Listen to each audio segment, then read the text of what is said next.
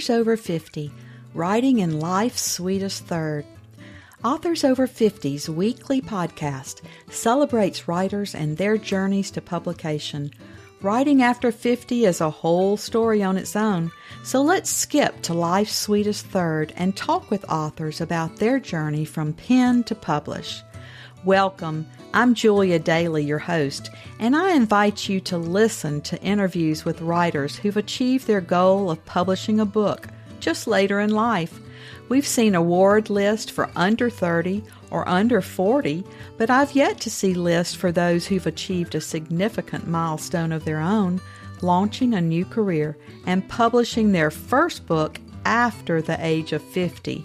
We will hear about these authors' inspirations, struggles, strategies, and the smell of that first book. These writers' journeys inspire me because I'm one of them. My guest today is a USA Today best-selling author of sweet romantic fiction.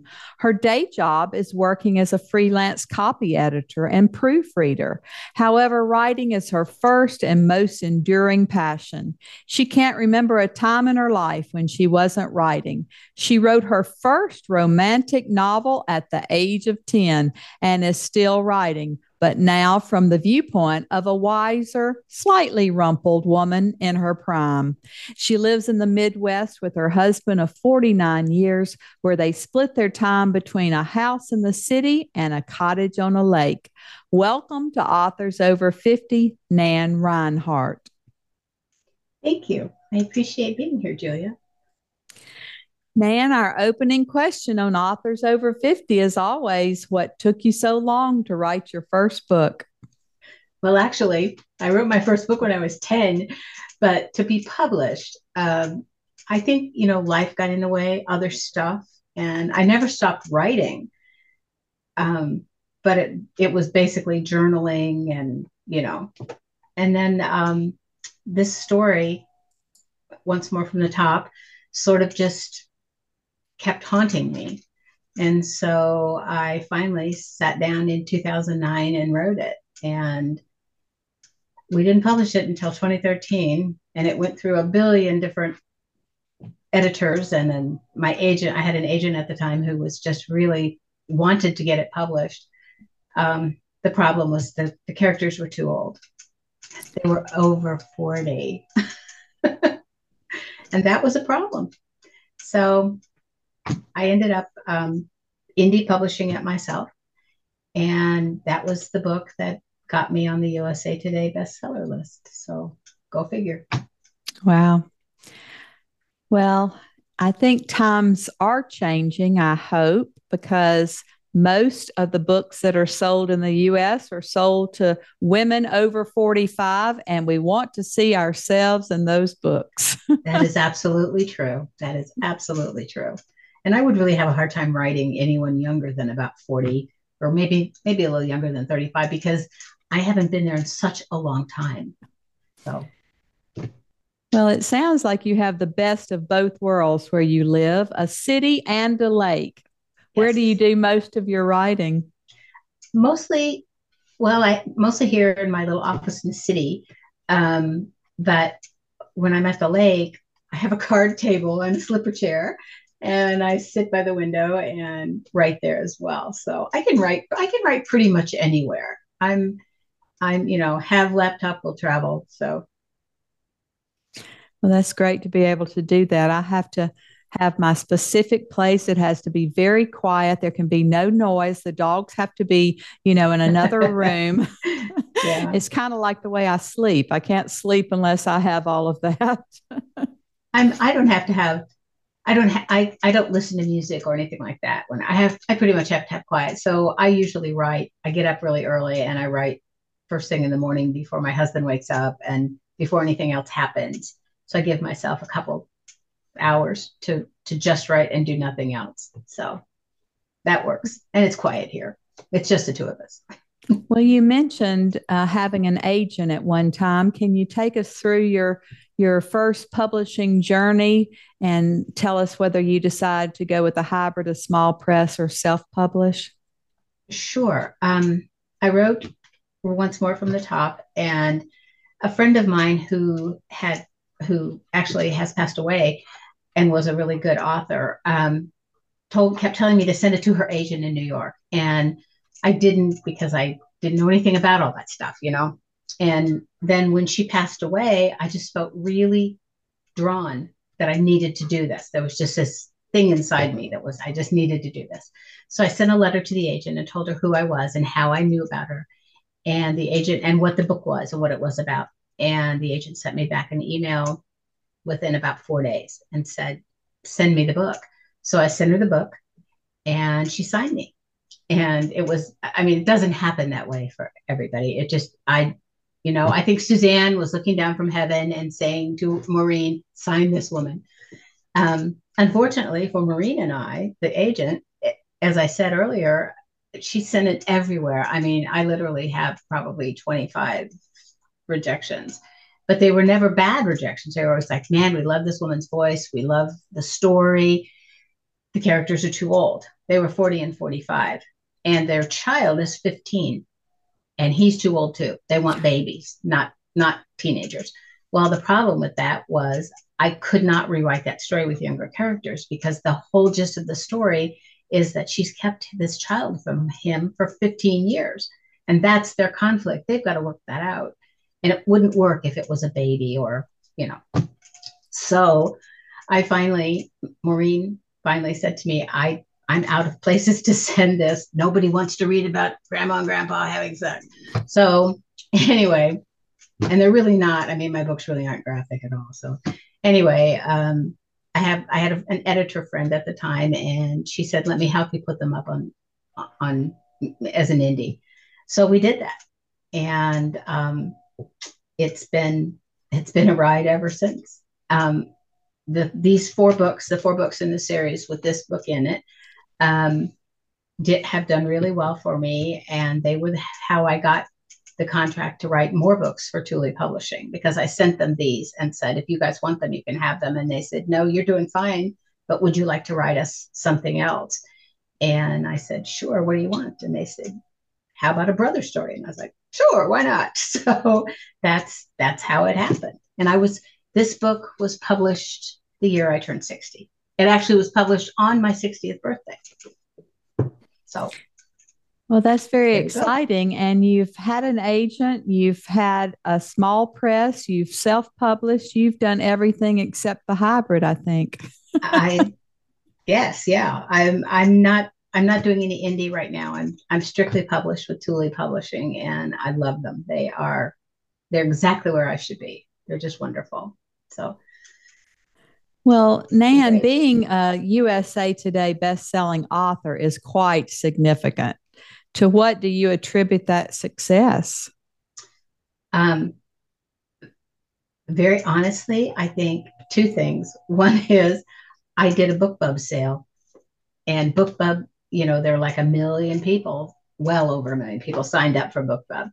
And so if you can hit a feature with them, which is very hard to do, somehow I did it. I'm not sure how.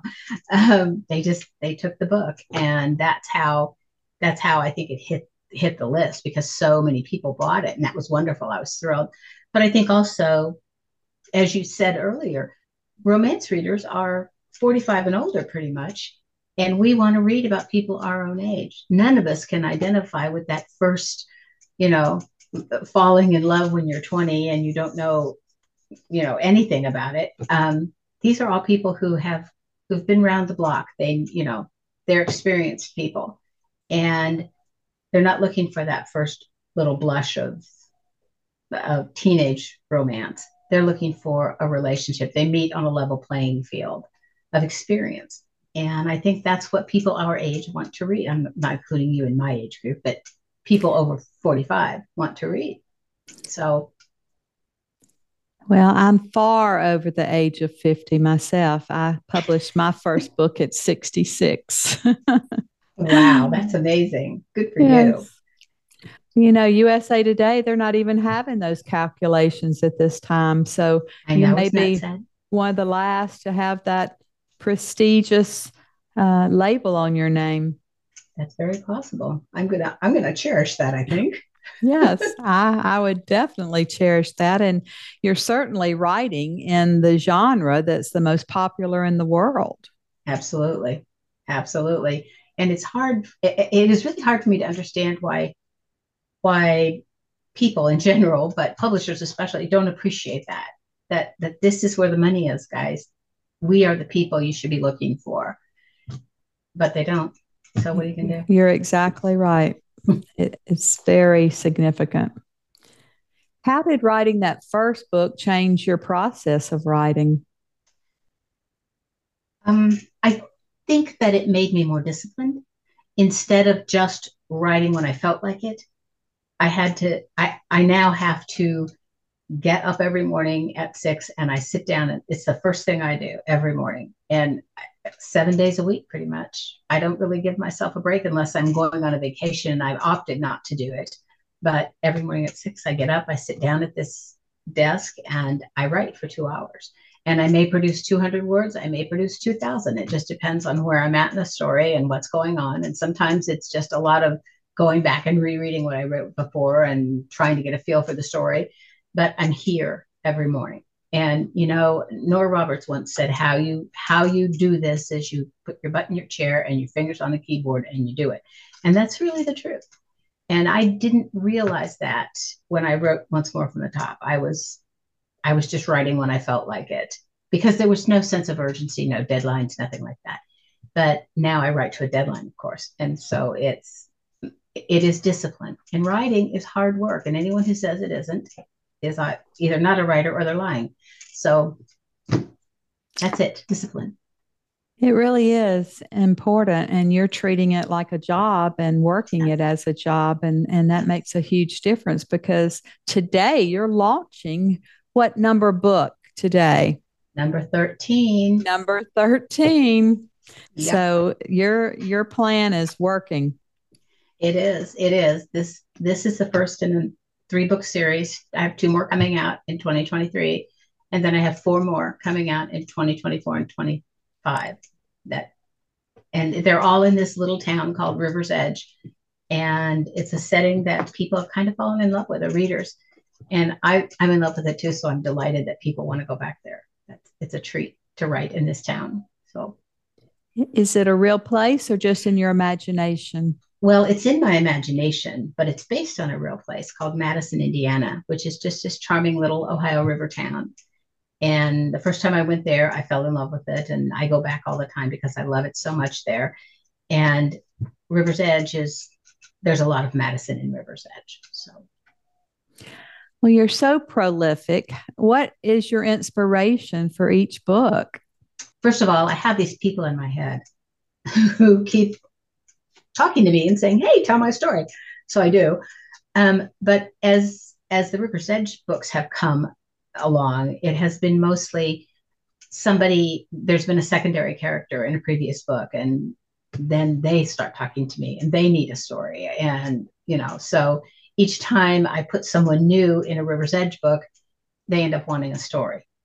So that's really what it is the people in my head talking. And most people would be put away for that, but if you're a writer, they don't put you away.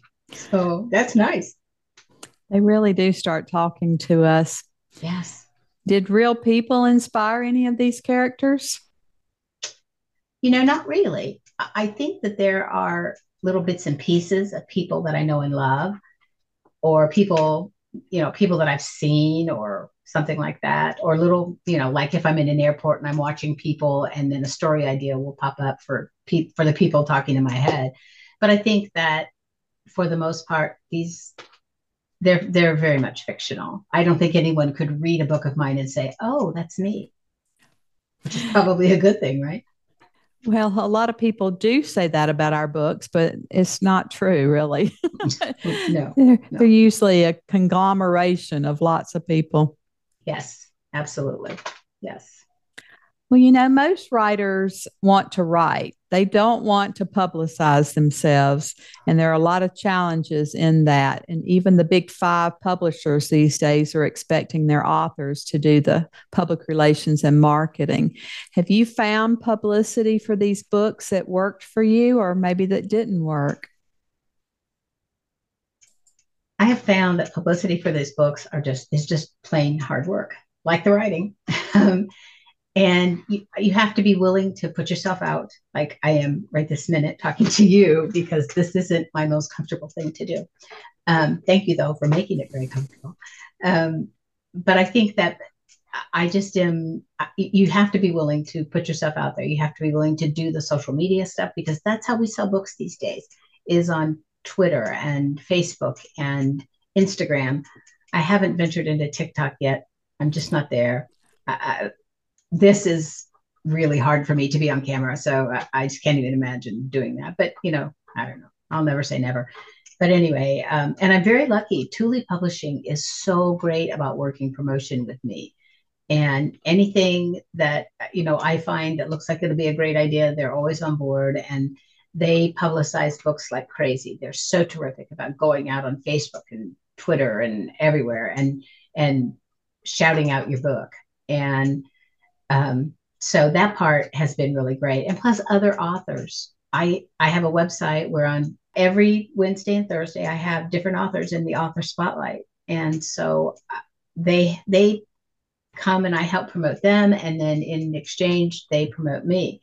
And so, having lots of author friends is a real blessing. And, it's not a competition. I think that's the thing that so many people don't get about writing. It's not about books and publishing. It's not a competition. If we all help each other, we're all going to succeed. So I feel real strongly about helping other authors. Well, that's why I started this podcast. Just like you, I wanted to pay it forward to my generous authors who helped me along the way to get Yes. my books published. And I thought I would do 10 or 12 podcasts and I'd have the old podcast fade and that would be that. And I could say that I had done my due. But now I just recorded my 142nd podcast just since last March. Oh my And goodness, that's people are amazing. still overwhelming me. We have so many authors over the age of 50 who have written their first book. Isn't that amazing? Isn't that amazing? It's like you've started something brand new in the middle of your life. And I Well, just think that's it's so it's cool. like writing your book with the older characters. Older authors don't receive the publicity that younger do because people are mistakenly thinking that younger people have a longer career and many more books in them than older authors do. But I'm finding that's not the case, and you are proving No, that today as well. I am. I'm trying to keep them out there. So, Are there any specific books or seminars or writing retreats or groups that you can share that improved your writing journey? um, when I started writing, I joined Romance Writers of America, the Indiana chapter, which is Romance Writers has changed a lot since then. Um, but and so many of the people that I met there were so helpful and so kind and just very willing to talk to me and give me advice. I have three critique partners that are who I met in that group, and they're still my critique partners, and they're wonderful. I can't imagine writing without them. Um, I have my who I call my writing bestie, Liz Flaherty, who's an amazing author. She has a gorgeous voice, and she and I go on retreats couple of times a year. We go to Michigan, or I think our next one's going to be in Bardstown, Kentucky. We just go someplace, we do a VRBO, and we write for 3 or 4 days together. We're not writing books together, but we write at the same time. And it's really wonderful because we can process, we can bounce ideas off each other. And plus, we get to go see new places we've never been before. I've been to RWA events several times, and I'll tell you the truth. The last one I went to was up in Chicago, and it was in I think 2016 maybe, and I felt old there. That sounds so stupid, but I really felt like I'd aged out of that kind of event because I wasn't there. I was just there because I was an author. And, I had my swag and my books and things, but I wasn't really trying to sell anything to anybody at that point. And so it was just, I wanted to do workshops and things, but everything I was involved in, everybody was so young and they were writing erotic books and paranormal books. And, I write sweet contemporary romance. So it just kind of felt like I felt out of place, which, maybe that was my own problem and not anyone else's. But um, I would love it if someone would do an over 50 writers retreat or writers conference. That would be amazing. But they're hard to come by. Well, maybe I'll do that next. I would love it if you did. I would be right there with you, babe. Truly. I love that you've created your own writing retreat with another author. I think that's a fabulous idea. Oh, we have a blast. We just have a great time, and we're good companionable travelers together. We travel well together, and so that makes it a lot easier. We've done a couple of these retreats with other authors too, and that's been nice. But she and I do best when it's just the two of us. And let's see, in July, I'm going to a writers' conference or not a conference, but a retreat, a Thule author retreat in San Clemente, which I'm very excited about going to. And I get to meet some of my fellow Thule authors that I've been, dealing with for the last 4 years. So that's going to be really exciting. Plus our publisher, Jane Porter, I'm going to have a fangirl moment there, I'm sure. So it's going to be a lot of fun. That's great. Nan, why don't you tell us a little bit about the passages you've brought to share today and then read from your work so we can hear your tone and voice? Okay. Well, from Once More from the Top, the gist of the story is that she got pregnant while they were at a conference, and she was madly in love and he was madly in love, but he went on to become a pretty famous symphony conductor, and she just didn't feel like she could bring this baby into his life. And so she just decided she wasn't going to tell him. And she moved up with her aunt and uncle in Michigan. And she's a photographer, a really successful photographer. And for the music, she's a pianist as well. She goes to play in a bar in a hotel. And that he comes up to the little town to work with the Traverse City Symphony. And he sees her playing in the bar. And it's the first time he's seen her in 15 years. And then at one point he comes to where she lives, and it's her uncle's marina, and he goes into the boat place to find her and sees a picture on the bulletin board, and he recognizes the picture because the picture looks just like his nephew. He held up one hand as he stared out across the water. Even though they weren't touching, she could feel the tension coiled in his body. Why wouldn't he look at her? That's my boat in your uncle's marina, and Elliot told me where you lived. When I walked around town earlier, your studio was closed, so I came back to your apartment. I guess I thought maybe we could talk, but you weren't there. So I went down to the bait shop to see if your uncle might know where I could find you. Now he was eyeing her. An inkling of fear niggled at her as he continued with almost deliberate indifference. He was out with a customer, so I wandered around. Her heart hammered and her mouth went dry. Still, she managed to remain outwardly composed. What had he seen?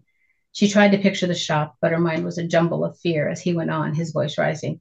You'll never guess what I found on the bulletin board next to a flyer for the fish taxidermist. He pulled a photograph from his pocket and tossed it in her lap. She already knew what it was. The photo of Jack. Margie had taken it just last week when they launched the Penguin, the sailboat he and Noah had refurbished. Apparently, Noah had pinned the picture on the bulletin board. She sat in silence, trying to calm the clutch of fear in her stomach. Where's my son? Liam demanded, and don't even bother denying he's mine. My half-blind granny would recognize that boy as a Riley. Carrie raised her eyes to his, expecting anger, prepared for fury, and clearly he was furious, but the pain in his expression shocked her speechless. Pain so raw, it cut through her like a knife. Why would you do that? His voice was so quiet she had to lean closer to hear his next broken question. Why? Why would you have my child and not tell me? There was no point in denying any of it. I considered telling you. She slid her eyes away from his rage and anguish to stare at the photo more than once. He was trembling. It's been 15 years. You've hidden my son from me for 15 years. That was very poignant. They have an interesting relationship, the two of them, because neither of them trust each other, and they've got to rebuild that. And around that, he has to learn to know his son. So, and as it happens, his son is a piano prodigy. Oh, my goodness. That's a great twist there. Brings a whole new thing into the relationship. So, anyway. On the covers with your synopsis or blurbs on the cover, do you state that these are older characters?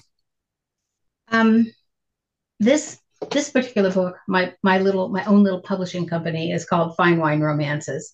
Hopefully that gives people a hint that we age like fine wine. I don't usually tell the age, but when I put these up, seasoned romance was one of the tags that we used, and over 40 characters, and those just those kinds of tags, because people go onto Amazon, they look for those, and so that's how I do it. In the book, it talks about how old they are, because they have not seen each other for 16 years, and so it seems to be a number for me, because in this book they haven't seen each other in 15 years either. I'm not sure what that's about. You're So so prolific. How long on average does it take you to write a book? um, now that I'm writing to deadlines with Thule, it takes me about 3 to 5 months to write a book. I'm not as fast as a lot of people. I can't crank them out, but I can do about 3 to 5 months usually.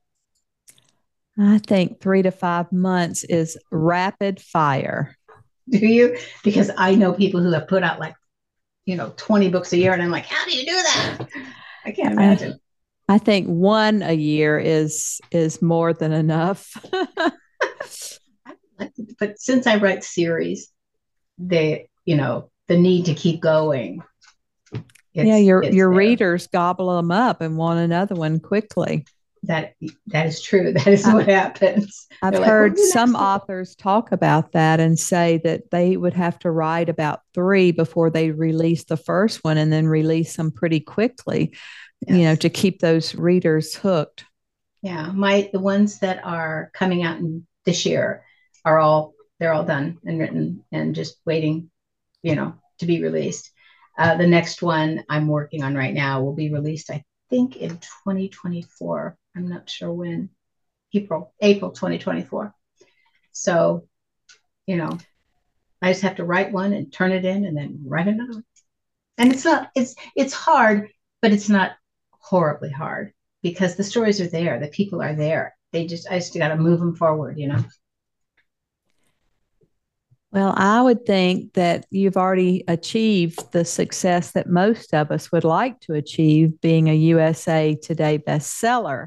But what does writing success look like to you personally? That's an interesting question. Um, to me personally, I think it is that people want more. I think that's it. As long as people want more stories from River's Edge, I will write more stories from River's Edge and feel like be, that I'm successful.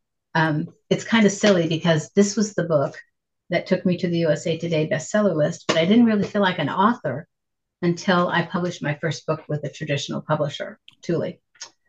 And that's so silly, but I think we get these things in our head, and but I love that people want more River's Edge, and that's to me that feels really successful.